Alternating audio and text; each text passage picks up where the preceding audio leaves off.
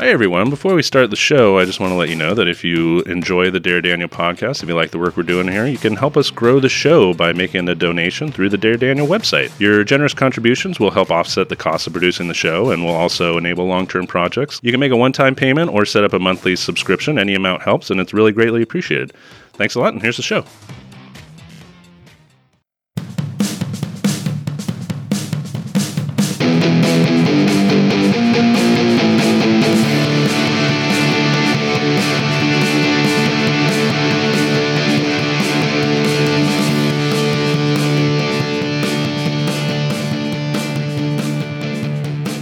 Hello, out of nowhere, third act Russian captain. You're listening to the Dare Daniel podcast, where you send us your most sinister movie dares, and we suffer the consequences for your amusement. I'm Corky McDonald, and this time, the mission is a manet. And with me, as always, is Daniel Barnes, a film critic for the Sacramento News and Review, and a member of the San Francisco Film Critics Circle.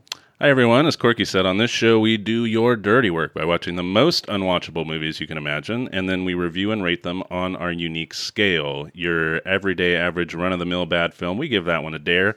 Double dare goes to the truly atrocious movies, and we reserve the reverse dare, the hallowed, rarely bestowed reverse dare for those despised movies that are actually pretty good.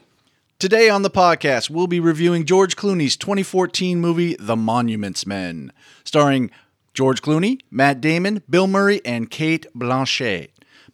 Well, after what seems like months and months of episodes where all we were doing was drinking hazy IPAs, Not and a problem. hazy pale ales, and hazy double IPAs, figure let's mix it up a little bit. Sure. So today I brought an almanac.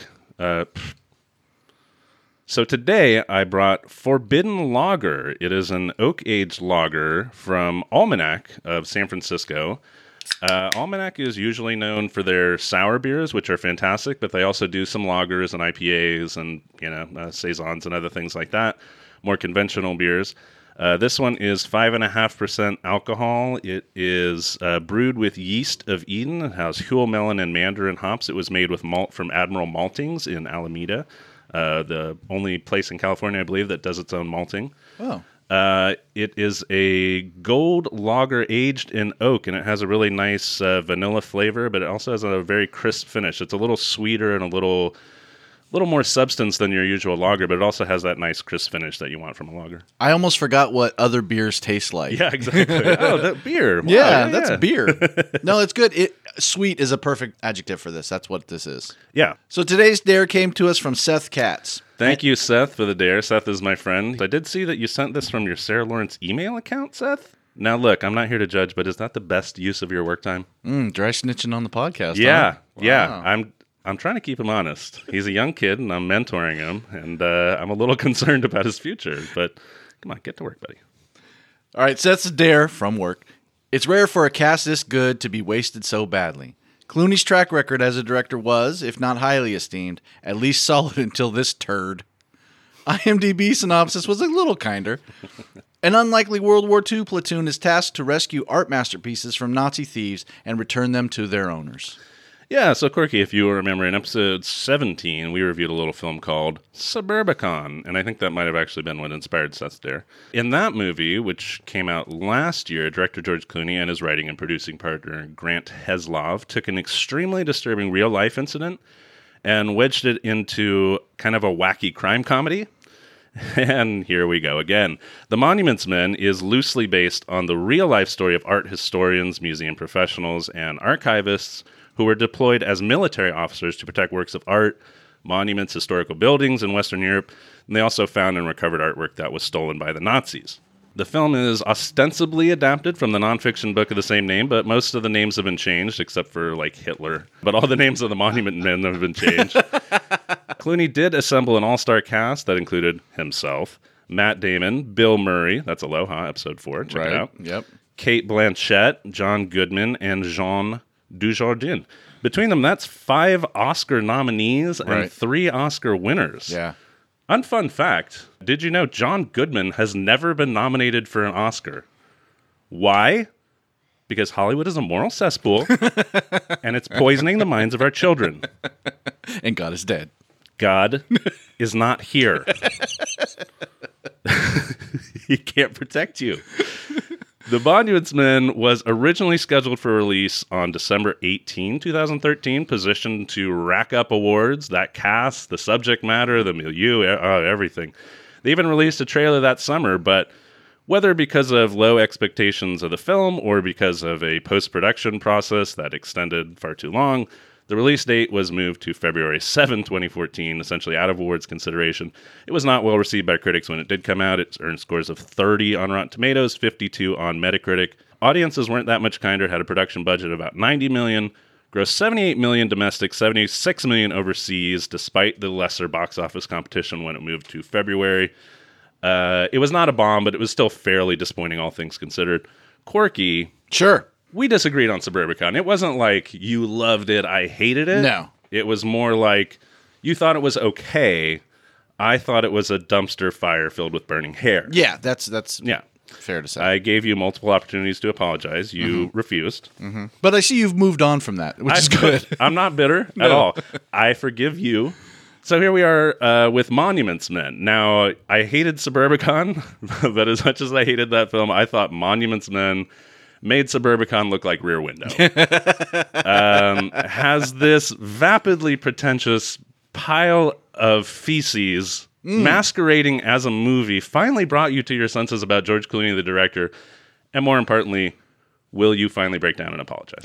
Well, first off, let's just get this out of the way. The lawyer has prevented me from discussing all these matters with you, Daniel, because there are still pending litigation Absolutely. on these disagreements. On so many levels and understand. at so many courts and Yeah. for so many different crimes. It's insane. Right. And with you bringing this Seth Katz heat down upon yourself, I don't want to entangle you anymore. I'm naming names, baby. bitter disputes. I'm naming names. But George Clooney, brother, I'm trying to help you. I'm trying to help you. I'm trying to get your movies watched. I'm trying to talk about them. But you're giving me stuff like this. This movie was a non-movie. This was a book report. This movie is awful. It is awful, and it is not awful in the sense that it's poorly made, like the camera's out of focus. You're or never that gonna anyone's get that. not a professional or anything like that. It is so vapid. So vapid. There's no real momentum. There's no plot. There's no character development. Like there's you no talk about how they journeys. change the characters' names, but who gives a shit? You never need to know their names at all. You never need to know anything about these people. No character at all. is going on any kind of coherent sort of a journey. And it's not just that it's vapid, because I can handle that. You know what I mean? I can handle bad.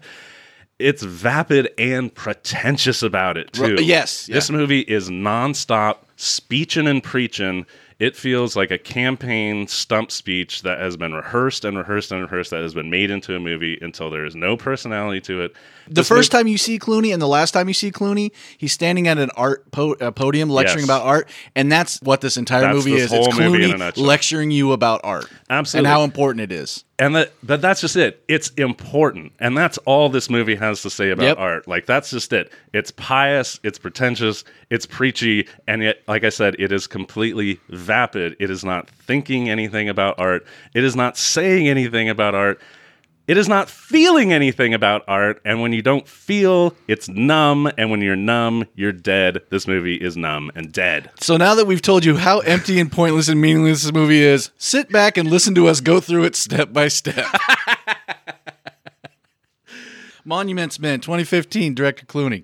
Right away, before any image in the film, the score is single tear swooning. Yeah. And it continues this sort of swelling, swooning sort of score, whether it's appropriate for the scene or not. And you can feel that post-production process here where Clooney was just like, maybe just throw in some more of the music and people will feel something. Yeah. But yeah, the score is, my wife had the perfect word for it, obnoxious. We open on priests in a convent in Ghent, Belgium, and they're smuggling art, which is, I guess, a cornerstone of Catholicism. They're hiding it from the Nazis, and this is the first of hundreds of date and place chirons that we see in the movie. There are like a half dozen in the first few minutes. Yeah. So first chiron, Ghent, Belgium. All right, that's the priest. Next, March 1943, Paris. We see a fat Nazi riding in the back of a car. And the Nazis should have been played by Bill Paxton's character from Weird Science when he changes to the lump of shit. Because that's all he is. He is Jabba the Hutt in the back of that thing. And that's Reich Marshall Goring. Yeah, and he comes into a building that is filled with art treasures. Kate Blanchett, we see, is working there as a secretary. Yep. And he's collecting all these art treasures, and this shitheel boss with this mustache, I can't remember his name, but he's the shitheel boss. A Stahl. Stahl, the shitheel. I think Stahl is German for shitheel. Sorry to any Germans out there. But yeah, he's the one who is sort of like collecting all of these treasures. Kate Blanchett is the secretary. She spits in a champagne glass because, we can see that she's a part of the French and maybe part of the resistance. We don't know that. But then, of course, the scene after they spit into the champagne glass that she had to go get, it's close up on the man Stahl drinking it, spit and going into his mouth. The sound is turned way up on the gloops. Yeah. He drinks champagne like nobody drinks champagne. Like glug, glug. Next Chiron, August 1943, Milan, Italy. We see destruction. We see the Last Supper, this fresco that's on the wall. And it pulls back, and now we get Clooney, who is lecturing about all these monuments that are being destroyed while bombs are going off all across Europe. He's actually lecturing directly to FDR, who we never see full on. Yeah, we get the back of FDR's head and a voice. Yes. They're very respectful of FDR. We do see Truman's face. An asshole. Truman, whatever. He's a complete piece of shit. But we're not going to show FDR's face. Very respectful. So he's talking about the Ghent altarpiece, which has been stolen by the Nazis.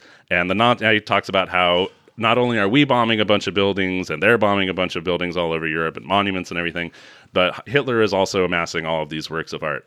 It all sounds phony. It all sounds fake and rehearsed. It all sounds like movie dialogue. That's what it is. It's movie dialogue. Everything is constantly explaining itself. In fact, after he mentions the whole Ghent altar thing, he pulls out another slide. Again, not the last slideshow we'll see either. No. He pulls out another slide and decides to start explaining World War II to Franklin Delano Roosevelt. He actually gives here's what's going on in World War II. Hey, buddy, I think he knows. Don't Clune-splain World War II. To fucking FDR? One second you're showing respect for him, and the next time you're talking to him like he's a 5-year-old. And then this is the part where I first noticed Clooney. I'm like, oh man, you're killing these movies, because he does this thing where you still hear him lecturing to us. Oh. Now it's overcut with him and his family, and it's just him tousling his sleeping son's hair, and the music swell kicks in, and it's like, it should have just said poignant across the scene. We're supposed to feel something just because there's Clooney and there's his kid, and that's it, right? Like, that's all that we need to get.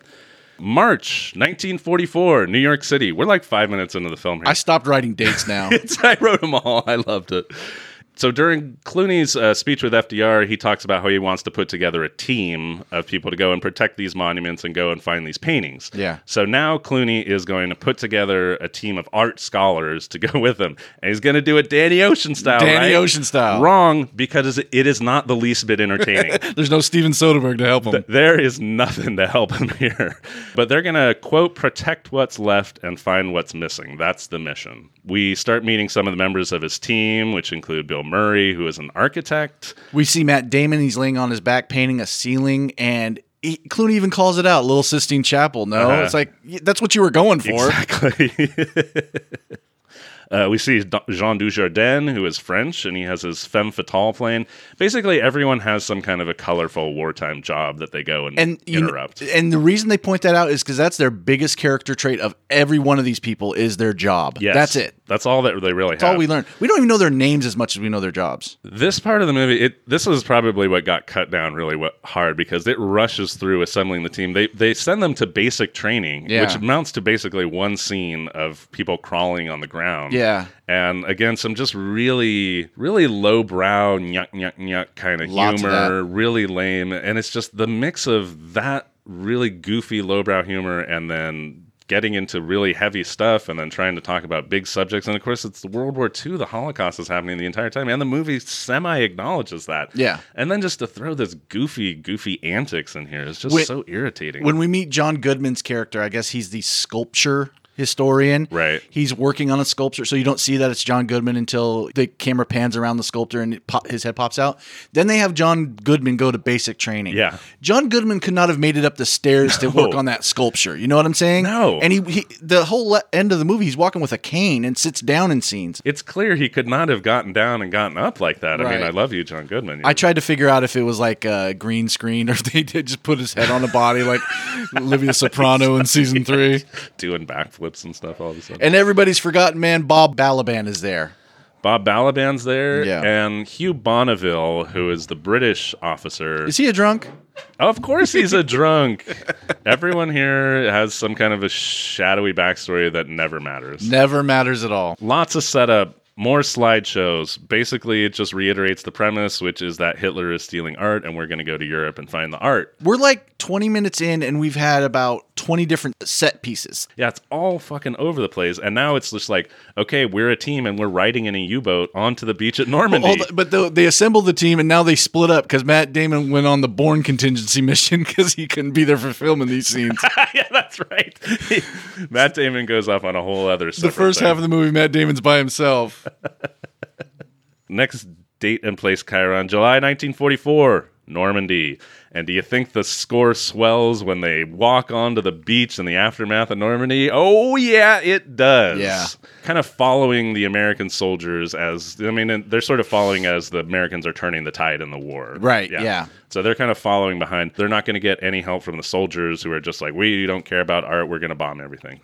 We learned that Matt Damon's French is not that good because he's in Paris by himself. His French is not that good. He learned it to speak French Canadian. And I thought this was a kind of funny bit. All the French people who, when they learn he speaks French, do you speak English? Yes, let's speak English. So he goes off to next Chiron, Deauville, France, because suddenly, without any explanation, they are all just splitting up. And you can just move around anywhere you want Just to. goes wherever you want. So he at first connects with, I believe, just like a resistance worker, like a farmer or something Yeah. like that, who's going to take him to a gallery owner that he knows in Paris, which is currently occupied Paris. Yeah. We also see the Nazi boss, Shitheel Stahl, come into Kate Blanchett's apartment. Her brother, who was in the resistance, was shot. He knew something that only someone who worked for Shitheel could know. This reminded me so This much is a of... totally pointless scene to just manufacture some kind of like... But it reminded me of your Nazis from Shining Through, that the Nazis are the most incompetent, dumb fucks. they're so dumb. I come here, I tell you, I know you're up to something. Yeah. Your brother was murdered because of what you're up to. And I'm going to investigate you. Yeah. And then he leaves. I could look around and find stuff in your place, but I'm out. Like, I actually broke in. Yeah. But I'm going to respect your boundaries. We learned that there's a German-born American soldier. His name is Epstein. He's kind of like the valet around where Clooney and his men have assembled. Yeah. He And- is our Jewish character. He's our Jewish American. He's the American with the cause. the representation of all Jewish people. Right. So, But he's also doubles as the I can speak German. exactly. So I can be in your a interpreter. scene where there's a German soldiers who were captured and they had a truck full of art. They won't talk to Clooney, but the Jewish driver Epstein overhears them whispering about a secret location. We next see Kate Blanchett. We're now going back to this again. These stories have not been integrated Not at at all all. at this point, and it's so clumsy the way it does it. So Kate Blanchett sees that her Nazi boss is leaving with a train full of art to somewhere, and she yells after him, I see you, and he tries to like shoot at her From a moving train. from a moving train from like a mile away. It's fucking hilarious. But yeah, so the Shitheel takes off with all the art. All the art gone. Boom. Next Chiron, St. Lo, France. Another map. More explaining, re-explaining. Everyone is going to split up into teams now. The remaining 6 people are going to split up into teams. Why? I have no fucking clue. Why did you even introduce all these people? Exactly. There's just like so many people, and like no one gets developed, no story gets developed, so everything just jumps all around. So now we're going to jump between 4 separate storylines now, and all of them are incredibly boring. Clooney and Bonneville are on some mission where Clooney invents a radio to talk to everybody. So now we have this communication device. He invents the cell phone during World War II. This movie is fucking stupid. But Clooney loves. You'll see this in every Clooney movie. He loves that bit where he's about to say something and then changes his mind. Yeah, it's like his Mel Gibson scream face. It's his Tom Cruise run. It's his Denzel walk. Yeah, it's the I'm about to say something and then I'll just say something totally different. Exactly. So he invents this little radio, and even though everyone's just in the next room, it seems, he gives yet another campaign speech about how important this all is and how, give it a rest, buddy. I would have loved it, though. I would have honored it more if he brought, in the scene, there was the orchestra behind him swelling the music to let you know how important this was. This is where everyone's before everyone splits up, everyone kind of sits around talking about their backstories and giving speeches and toasting each other. So Hugh Bonneville's very shadowy backstory seems to be just that he was a drunk. Yeah. Which is really weird because everyone talks about it like he's murdered people. Like they're just like, oh, thank God you redeemed him. In the opening scene where we meet Matt Damon, he also talks about being a drunk. It never comes up again. No. Never comes up. But Hugh Bonneville, oh yeah, he's got to suffer for his fucking thing. Oh man. The Frenchman, Jean Dujardin, he gives a speech. He talks a little bit. He's French. So that's his speech to the Monuments Men.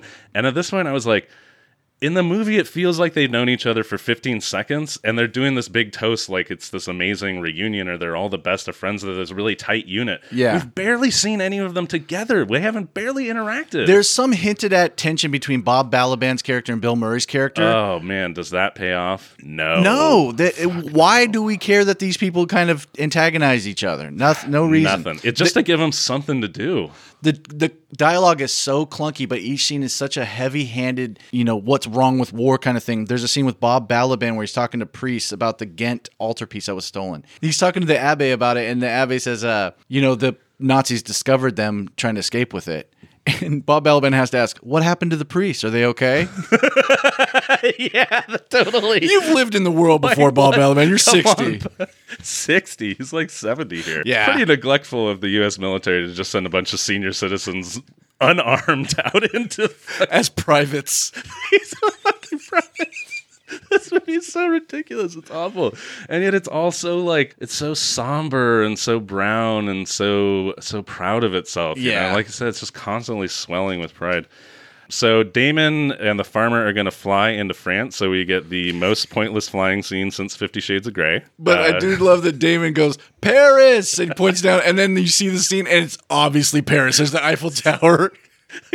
He's telling a Frenchman this. Telling a Frenchman. You think he doesn't fucking know what the Eiffel Tower is? And Paris, of course, it's wartime in Paris, so yeah, all the city's lights are on. Sure, that's the way they did things. He goes to meet the gallery owner. The gallery owner basically directs him to the jail where Cate Blanchett is. Yeah. Now, when we last saw Cate Blanchett, she was watching the Nazi flee. She was getting bucked at by a Nazi exactly. She's Marshal. Now in prison. Yeah. She has been in prison as a collaborator. Right. Even though she was a member of the resistance. And suddenly Paris is just liberated. Yeah. It's just what fucking happened there? This is where I also realized that Cate Blanchett, who I thought was German because her accent is French, and I did a total double take. I was like, what the fuck? Because I thought there's a lot of bad German accents in here, so I thought she's just doing another bad German accent. No, she's doing a really bad French accent. She essentially is very sarcastic and resistant to Matt Damon for no reason, and she keeps this up for the next year. Yeah. Literally a year. Balaban goes out to take a piss at the farmhouse where him and Bill Murray are staying at. This is where, the movies... This is chaos. Yeah. This is complete chaos. Yes. What this movie is George Clooney says, I like this scene from this war movie. I like this scene from this war movie. I like this touch. Here's something I think would have happened in a good war movie, and puts every one of those in a movie. Throws it all together, whether any of it fits or not. So this sequence starts with Bob Balaban and Bill Murray, like you said, antagonizing each other. Right. Bob Balaban makes a joke about how he doesn't know that Bill Murray can read or something like that. So it's nyunk, nyunk, nyunk, super lowbrow, dumb-ass humor. Bob Balaban walks out to take a piss, and instantly there's a Nazi who is just wandering in the forest by himself who holds him at gunpoint. Then does it cut to Murray coming out? No. It cuts to Epstein, the Jewish soldier, and Clooney At a different location. several minutes of Epstein talking about his backstory and about how there was a painting in his hometown and the Jews were never allowed to see it, Yeah. and his grandfather and all this. That goes on for several minutes. Then it cuts back. Murray walks in on Balaban and the Nazi. Yeah. Then they have a little goofy Mexican standoff kind of thing. Then it cuts to another scene, cuts back to Balaban and Murray, and they're just walking away. That's how it resolves. Like, this is complete insanity. Like, any possible tension, any possible comedy, any possible interest in Epstein's backstory, it's all completely undermined by how this is assembled together. It is chaos. It is. Complete chaos. He had no idea what the fuck he was doing. No, it's several episodes of a Vietnam War television show, each scene. Yeah, but like out of order. Yeah. Like, it just cut into random order. There's basically two. They're tasked with going after works of art, but they basically focus on two. One is the Ghent altarpiece that we see from the beginning. The other is this Madonna by Michelangelo that is in a church in Bruges. It might as well be called the MacGuffin and Child. It's That's what it is. Because that is the whole point of the last 30 minutes of the movie. And it's the whole point of Hugh Bonneville's arc, if you want to call it an Right. arc, which is that he's going to redeem himself by going and trying to protect the statue, the Madonna statue. He gets resistance from his superiors, so he just sneaks into Bruges. He just basically shining through it, like just wanders into from city to city, like he could just fucking vaporize. I cruise into Bruges. Just cruise right into Bruges. He barricades the church with the priest and then immediately starts writing a letter home, which again just sounds like another campaign speech about how important everything that they're doing is. He then dies in what I can only describe as the most undramatic and weirdly unheroic way possible. It is. The Nazis come in. They come into the church. The priests let them in because they're disguised or something? Because they said that there was a dying person on the stretcher, and the priest is really, should I? But I'll let him. We're priests. So he lets them in, and then they're like, okay, we're Nazis. Yeah. So then they go through the whole process of, this statue, loading it into a crate and taking it out and all this other stuff. As they're leaving, which this must have been like, he was just sitting there writing the letter the whole time. Well, see, this is the thing. Hugh Bonneville's time is up in this movie because he's narrating a letter to his father about how he's going to see him again. Exactly. And then things start moving in slow motion. Yes. Too. So as everyone is just walking out the door, the Nazis they've got the statue, they're gone. The last guy, Bonneville, from behind a crate, just decides to like wing this fucking one Nazi. But the Nazi who immediately turns around and just pumps him full. The of lead. Nazi only goes over there because, and we don't hear it because of music and the narration, but Bonneville must have like coughed or farted or something. That the Nazi's like, the one Nazi's like, what's that? He's like, all right, I lost the statue, but I'm going to injure one guy. Yeah. So, and we don't even see him get shot. We Nope. just kind of crane around, and then we see behind it, and there he is. He's writhing in pain. He's dead, and then all the Monuments Men get all preachy and all moist about Hugh Bonneville now. And then the letter to his dad is bloodstained, so now we know That's that he's dead. bloodstain. Oh my god. So we go back to Damon and Kate Blanchett. Let me ask you this. What is her goddamn deal? I don't know. She just, like- she hates Damon. She doubts everything about him, even though she's now following him as he's going around doing his job now. Yeah. She's just he got her out of prison. She was like- considered a Nazi collaborator. Now she's in interning. Paris post-occupation.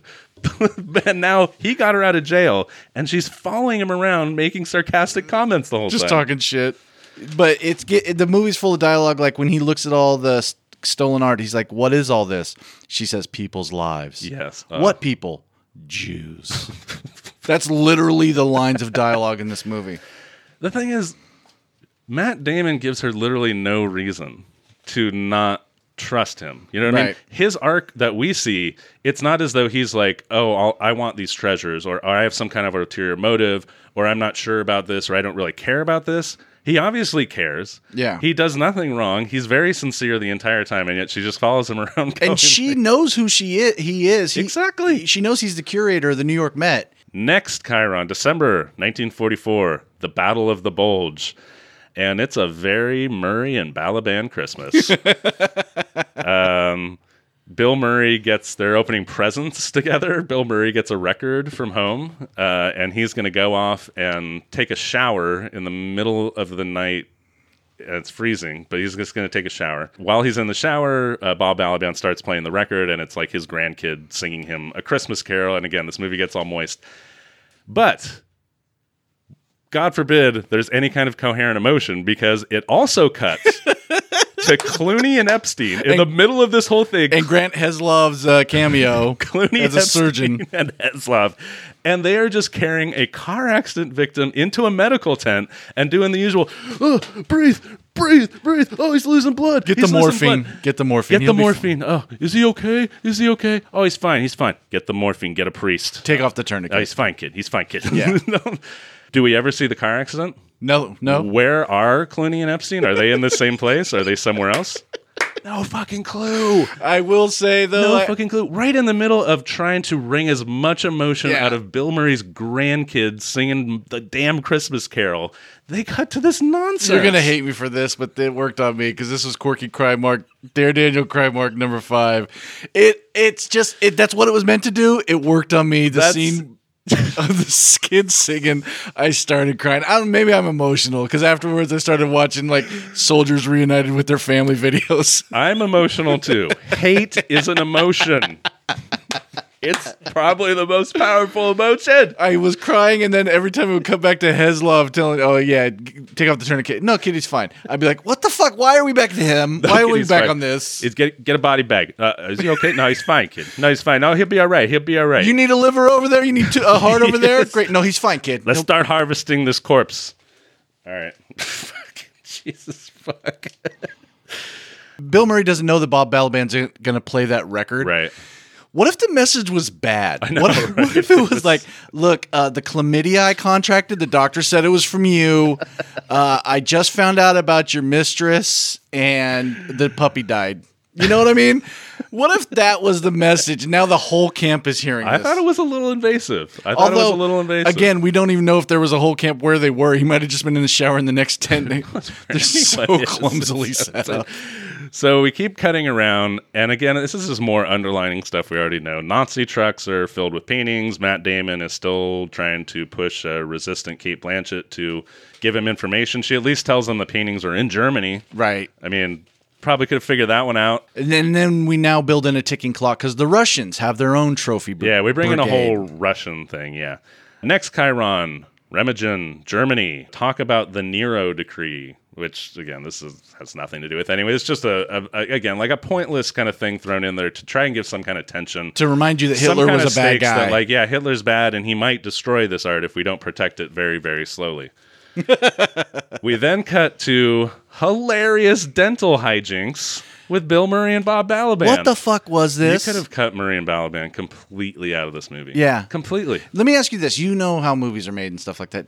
Does anyone in this movie go like, this is going to be reminiscent of Little Shop of Horrors when Bill Murray's in the dentist chair? We're going to get some of those laughs. Yeah. Does anybody think like that? Or is that just like... I think George Clooney thinks like that. It's terrible. Honestly, Clooney is... And I'll say this... I love the Coen brothers, but the Clooney Coen brothers movies are always my least favorite. Oh, really? His concept of comedy is so basic. It's so simple. It's like make a funny face, fall down. See, I love him. Have a Coen funny brothers mustache. Bug your eyes out. It's just so easy. There's no subtlety to it. There's no anything. That's true. It's the sense of humor of a man who has never had to make women laugh to have sex with them. And I am not projecting. It's like I don't have to make an effort. I don't have to have like nuance. I don't need to have a setup or a punchline. Oh fuck! It's awful. Anyway, now we get two towns that are very importantly brought up all over and over again: Sergei and Merkins.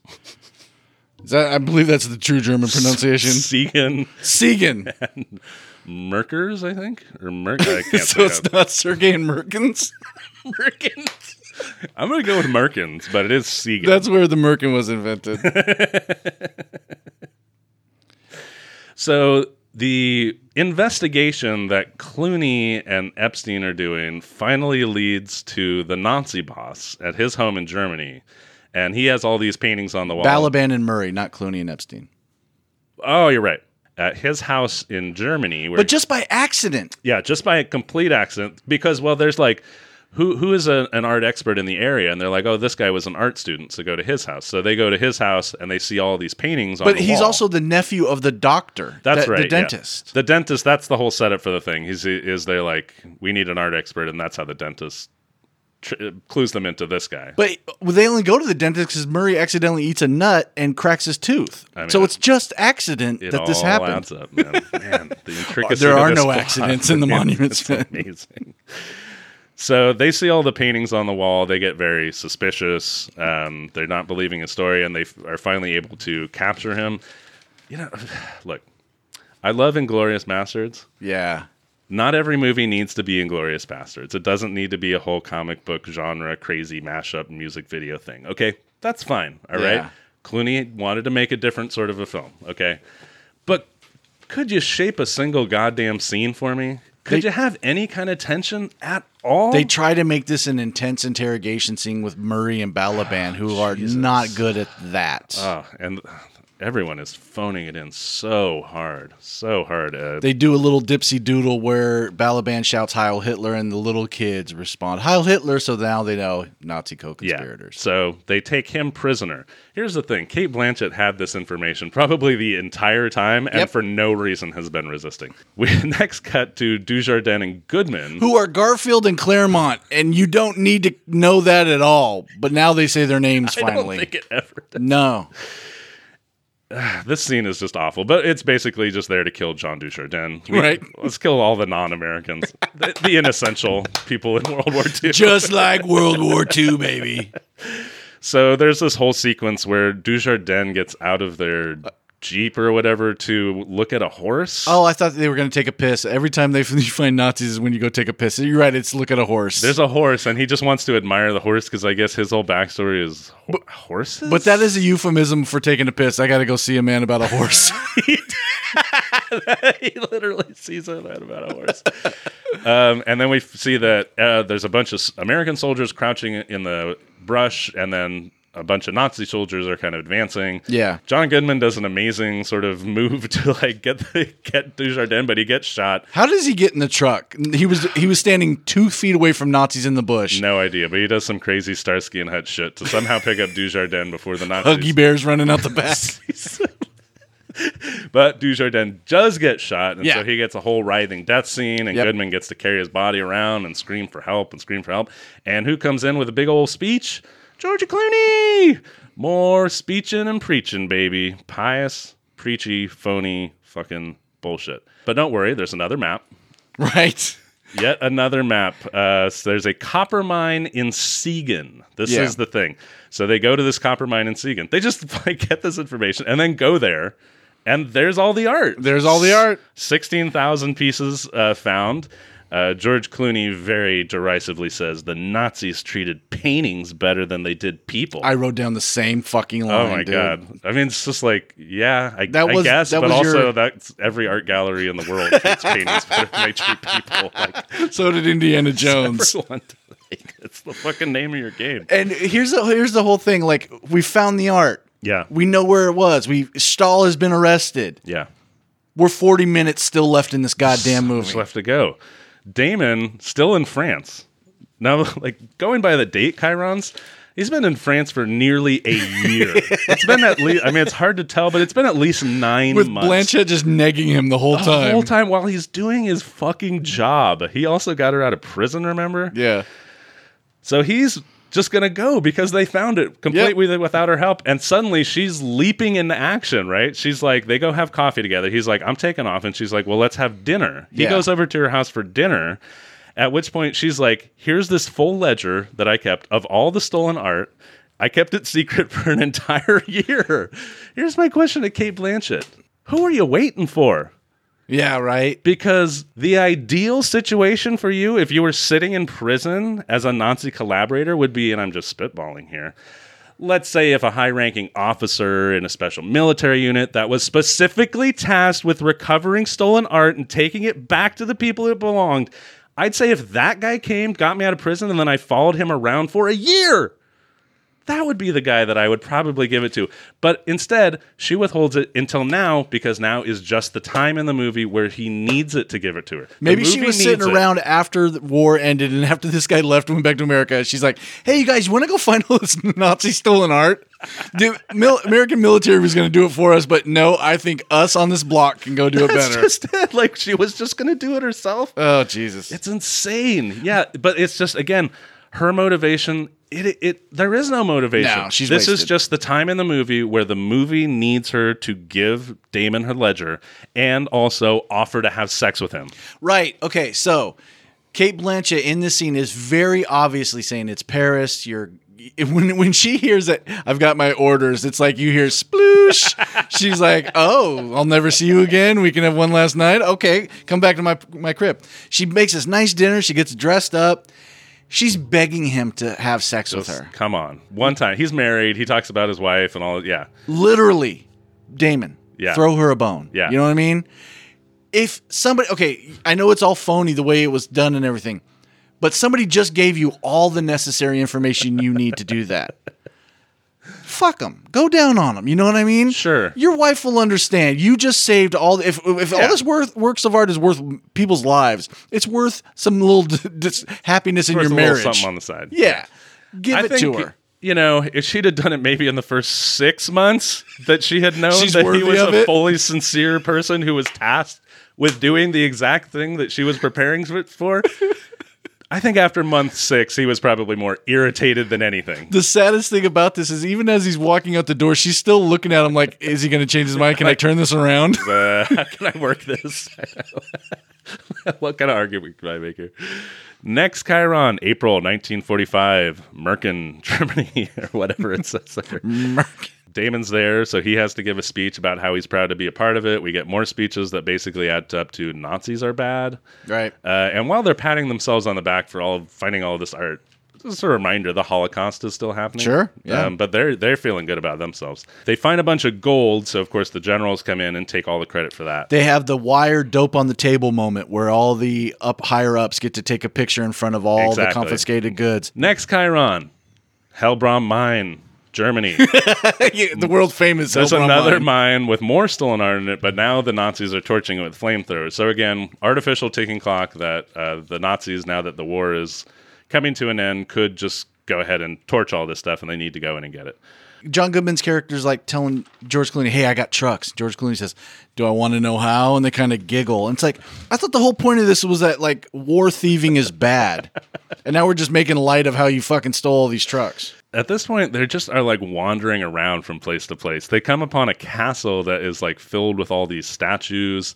And there's an amazing scene where Matt Damon pulls out the ledger. He sees a little dot on a statue. He pulls out the ledger. He sees the dot, and he actually goes, huh. He has a... Thanks, Claire. He has a contented sigh. It's fucking amazing. My notes right here says, oh yeah, the Russians. I forgot about them. And then the Russian guy who's like the main leader, you never hear him utter dialogue. He's never introduced anything. He's just an evil Russian. He's just leading the group of Russians. He just walks into a room, turns to the left, and then finds the book saying where all the stuff is kept.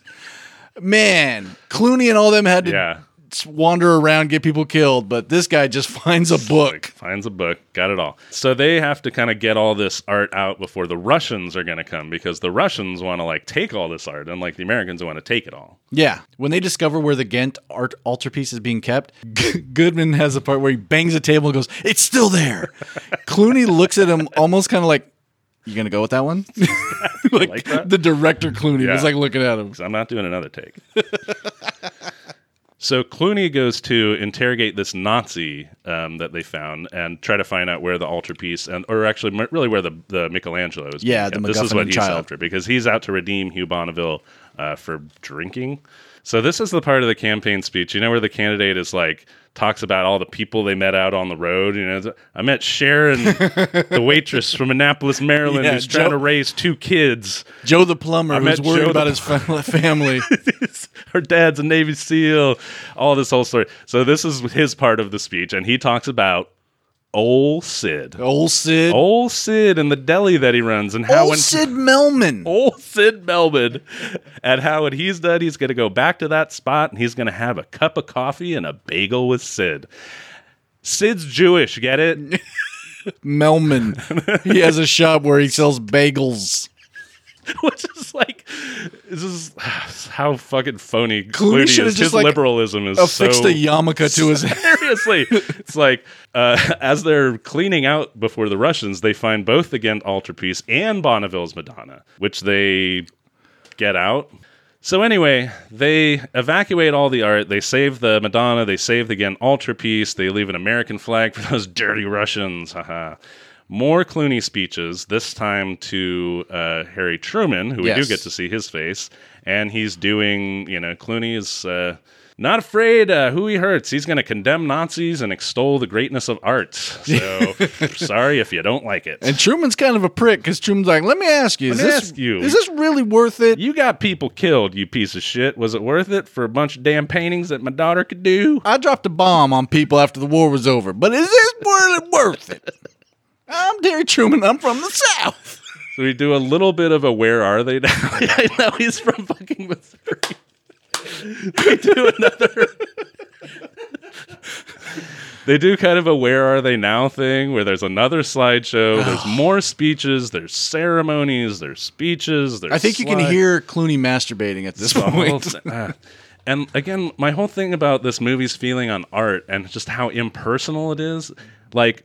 When Clooney is like, here's all the art that we got, he just like flips through a bunch of slides. We don't even see the slides because you know what? It's not important. Who did the art? What is the art? Yeah. What is it trying to say? How does it make me feel? Doesn't matter. Art. Great art. All we see is it reflected in like Truman's glasses. And all the slides are just pictures of them recovering them. That's all it is. Yeah. It's so fucking self-congratulatory. I just absolutely hate it. But because this movie wants so bad to be Saving Private Ryan but for art, the way it ends...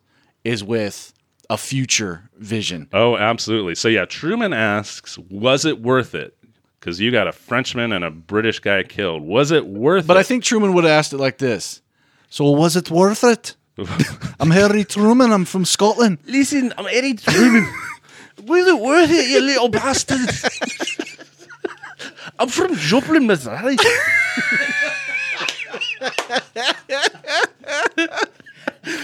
So it kind of, on an ambiguous note, fades out and then fades in, and we get our last Chiron, 1977, Bruges, Belgium.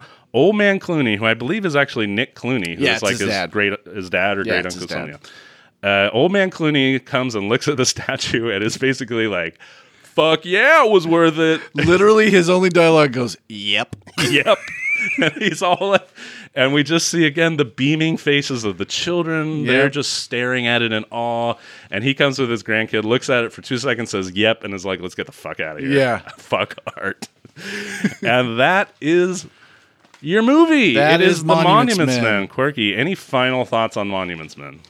I think this movie is proselytizing in the most shallow and empty way. It's a movie of other movies that tells you that this stuff exists for a reason, but doesn't give you any reason to care about anybody doing it or anything about it. There's a point where they are all devastated because a Picasso was burned. And I was actually wondering, was Picasso that relevant in 1945 as he would be now, burning a Picasso? And I think that's I think that's really indicative of it. It's just like, these are names. This is art. It's supposed to be important. Art's important. We're important for talking about art. Right. Yeah. No, it's fucking garbage. Yeah, and this movie has no momentum. It has no plot. It has no shape or anything like that. And what's so annoying is that suddenly, in literally like the last 5 minutes, it's like, the Russians are coming, hurry! And there's suddenly this ticking clock where like, if they don't get out with the art now, that the Russians are going to come and steal it. Yeah, that whole Russian bit is fucking annoying. It's so awful. It's just such a fake, I mean, again, there's a movie without any stakes, without any tension, without any real story. It's shapeless scenes. There's no character. It's clattering tones. It's cheap comedy. It's false. It's phony. It's fake. And no matter how much it tries to subvert or eschew all the usual genre trappings, it's way more fake than any genre Did film it try would be. to eschew any? It doesn't do anything. It embraced That's the them. thing. Yeah. But so have you ever heard of a movie called The Train by John Frankenheimer? No. It's from the 60s, and that's about French resistance fighters who are trying to prevent Nazis from taking stolen art out of France. It's more of an action movie. It's more of a straight-up genre type of a film. It's a million times less fake and fraudulent than this movie, which tries to talk about how important it is. So, Corky, let's wrap up and give our ratings on the film. Just to remind everyone, your run-of-the-mill bad film is a dare. The next-level bad film is a double dare, and a movie we actually like is a reverse dare. Corky, thoughts on Monument Men? What is your rating? I was halfway through. I was like, this is a dare. I mean, it's like you said, with this cast, with this crew, with George Clooney, it's not going to be incompetently shot or acted, that kind of stuff. However, after about the midway point, I'm like, no, this is a fucking reverse dare, or not a double dare. Yeah. Stay away from this thing. This thing did not get better. It's empty as shit. Read the book. Yeah, there's no hidden layers to this. Yeah, exactly. Read the nonfiction book. Read about the real Monuments Men. And I'll include some articles about the Monuments Men in the post for the show. How about you? Double dare all the way. Like I said, it's one of the worst movies we've ever done. I can handle the camera bad acting and the camera like being shaky and the kind of sleepaway camp style badness or even some of the other badness that we've seen. To me, this sort of like perfectly mounted but totally vapid and yet completely pretentious and preachy, that I cannot stand. I can't stand it. Yeah. And this movie was painful. It just felt like I was in school being taught by a professor who did not know anything about the subject. Who never had to make a woman laugh to get laid. Again, not projecting. Hey.